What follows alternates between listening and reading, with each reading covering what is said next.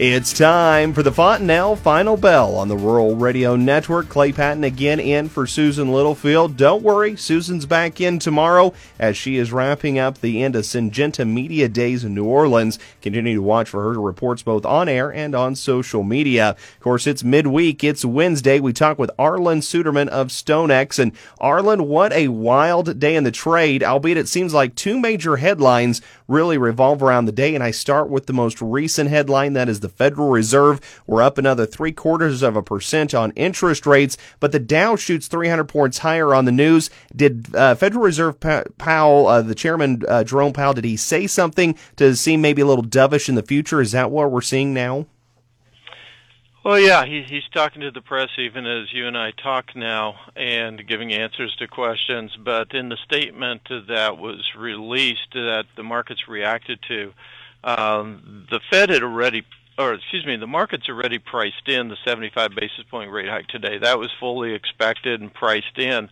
But what they were looking for is this pace of 75 basis points per meeting increase going to continue, or is the Fed going to start slowing the rate of increases? And that's basically what the Fed indicated. Going forward, possibly as soon as their next meeting in December, they anticipate starting to slow and moving from an initial jump start of their monetary tightening to more of a fine-tuning of the policy. And so with that, Fed Fund Futures, which is the market's interpretation of what Fed policy is going to do in the future, shifted from being evenly split for the December meeting between whether we'll have a 50 basis point rate hike or a 75 basis point rate hike. It went to more of a 60% odds that we'll see a 50 basis point rate hike versus at 75. So the market's now thinking that the Fed is going to start slowing the pace. It's still going to keep increasing interest rates, but at a slower pace as we kind of allow what they've already done to catch up. And that resulted in a big sigh of relief on Wall Street, and why we saw the stock market react positively, although a lot of the initial reaction has already wore off. And so it looks like a little bit of a flash in the pan. Now we'll see what happens as traders dig into the data. That's headline number one. Headline number two comes actually in the overnight session as Russia, brokered by Turkey, it sounds like, is back in with a safe haven corridor for grain shipments coming out of primarily Odessa, but in the Black Sea for Ukraine. This is quite an about face in almost 72 hours from the original statement when they stepped out of the agreement. Yeah, it is, and it's a little bit peculiar. It makes you wonder what's happening behind the scene, what promises are being made, or what is going on to cause Russia to change its position so dramatically. It first started on the last Saturday when Russia said that it was pulling out of the agreement. Ukraine and United Nations immediately went to work and said, well, we consider the agreement still in effect and we're still going to move ships through the corridor.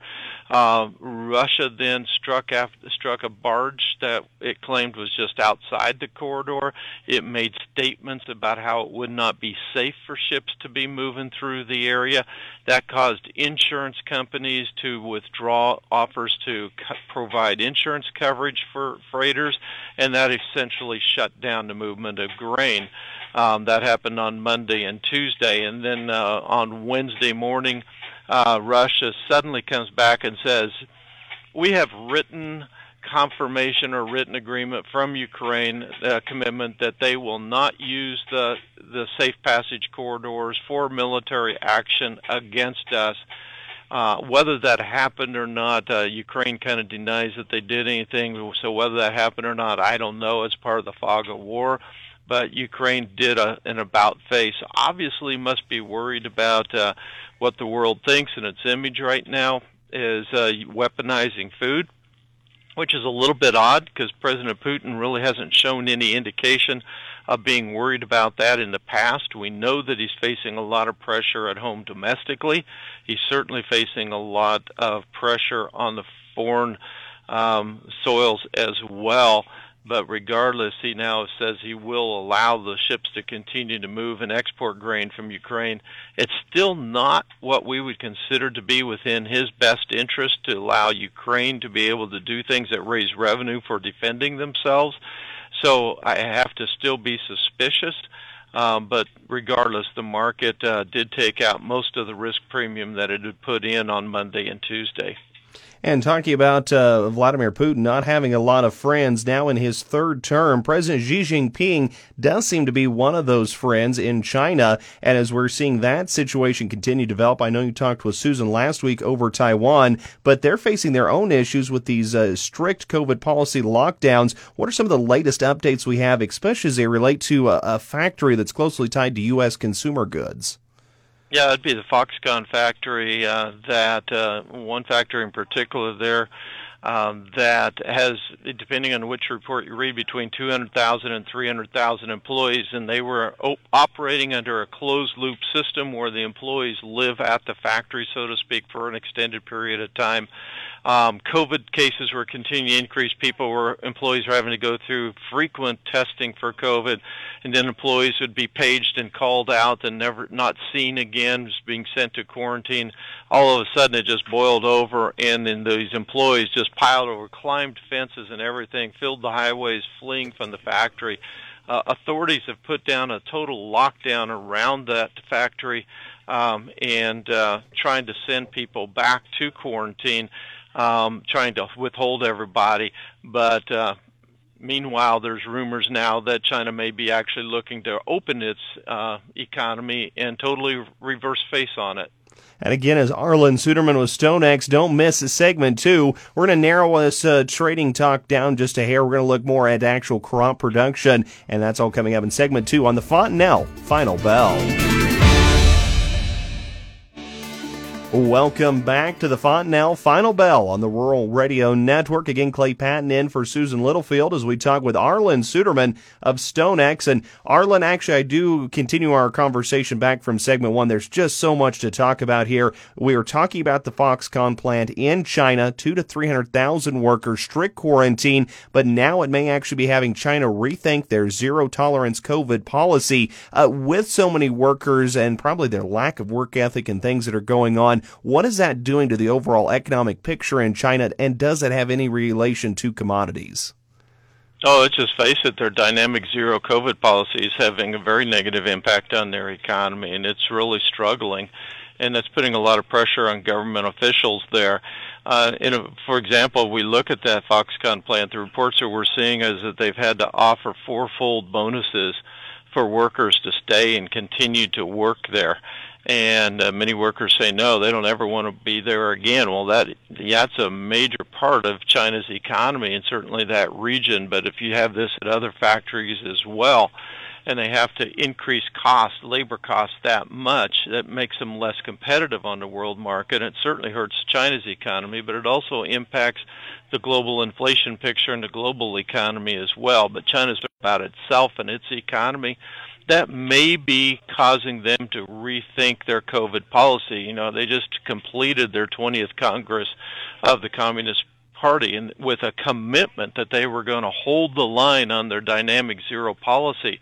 This may have been a wake-up call not only to the cost of maintaining that policy, but also of the tremendous social unrest in China. Now, I don't want to give the impression that there's about to be an overthrow of the government. I think the government has a good handle on squelching any type of such activity, but it still does matter the level of unrest among the public, and they want to be sensitive to that from the standpoint of staying in power and holding on to their power. And so we've started seeing rumors emerge on social media this week that the government denies that one of the group of the seven most powerful men in China, has been appointed to head up a committee that has been formed to look at global COVID data and consider what alternatives they may have for opening up their economy and getting away from this dynamic zero policy that doesn't allow for any COVID. And that would open up better trade and better production and just allow their economy to grow once again. And simultaneous to that this week, one of their considered experts, Wang Fusheng, I'm probably not pronouncing that right, but I imagine he's kind of like the Dr. Fauci of China, made statements that were carried by state media, really downplaying it's called COVID and saying it's a self-limited disease that is relatively mild for most people, indicating that more than 80% of the infected people have just mild symptoms or are asymptomatic, and they can recover even if they don't get treatment. And he went on to say that even those severe patients can also recover well with timely and proper treatment. So the very fact that state media carried those comments seems that they are now very specifically changing their tone toward COVID and preparing people for a possible policy change. Now, that policy change may not come until the end of the first quarter of next year, so it may be a while. That's still a significant factor, and as a result, today we saw those markets that are directly impacted by China rally. We saw the soybean market rally, soy oil market rally, cotton market rallied, crude oil market rallied, all on the hopes that perhaps China may be getting closer to opening up its economy once again. And if that happens, we could see a real surge in demand for a number of commodities. And Arlan, I think we almost need to have a special on this one, just detailing more of this, because there's one question still here in the U.S. I want to get to before we run out of time, and so I'm going to flip gears on us. But I go here to the U.S. Today, wheat is down sharply. That's all connected to Russian news, exportability, and the global market. But when you look at the U.S., we're seeing a large portion of the hard red winter wheat belt in some level of drought, some of it in the most extreme levels of drought. As well, the wheat condition index coming in this fall is one of its lowest in history. Is there any thought to eventually make that to the trade? Yeah, if we look at the data for the last 3 months, August 1st to now, we see that 62% of the hard red winter wheat belt has received less than half of its normal rainfall, with much of it much less than that even. That's very significant. First crop ratings of the winter crop come in with a condition index score of 281. USDA has been releasing condition ratings since 1986. The next closest, lowest level for this time of year was 322 over the last 2 years. So the crop's really hurting, but the market discounts that because it says, who cares what happens in the fall? It's spring rains that matter. And that is Arlan Suderman. He's chief economist with StoneX. Do remember, trading futures and options involve risk of loss, may not be suitable for all investors. Consider these risks before investing. Thank you to Fontanelle Hybrids for their continuing support of the Fontanelle Final Bell. Make sure you follow it on RuralRadioNetwork.com or wherever you can find podcasts. Podcast Daily. It's the Fontanelle Final Bell.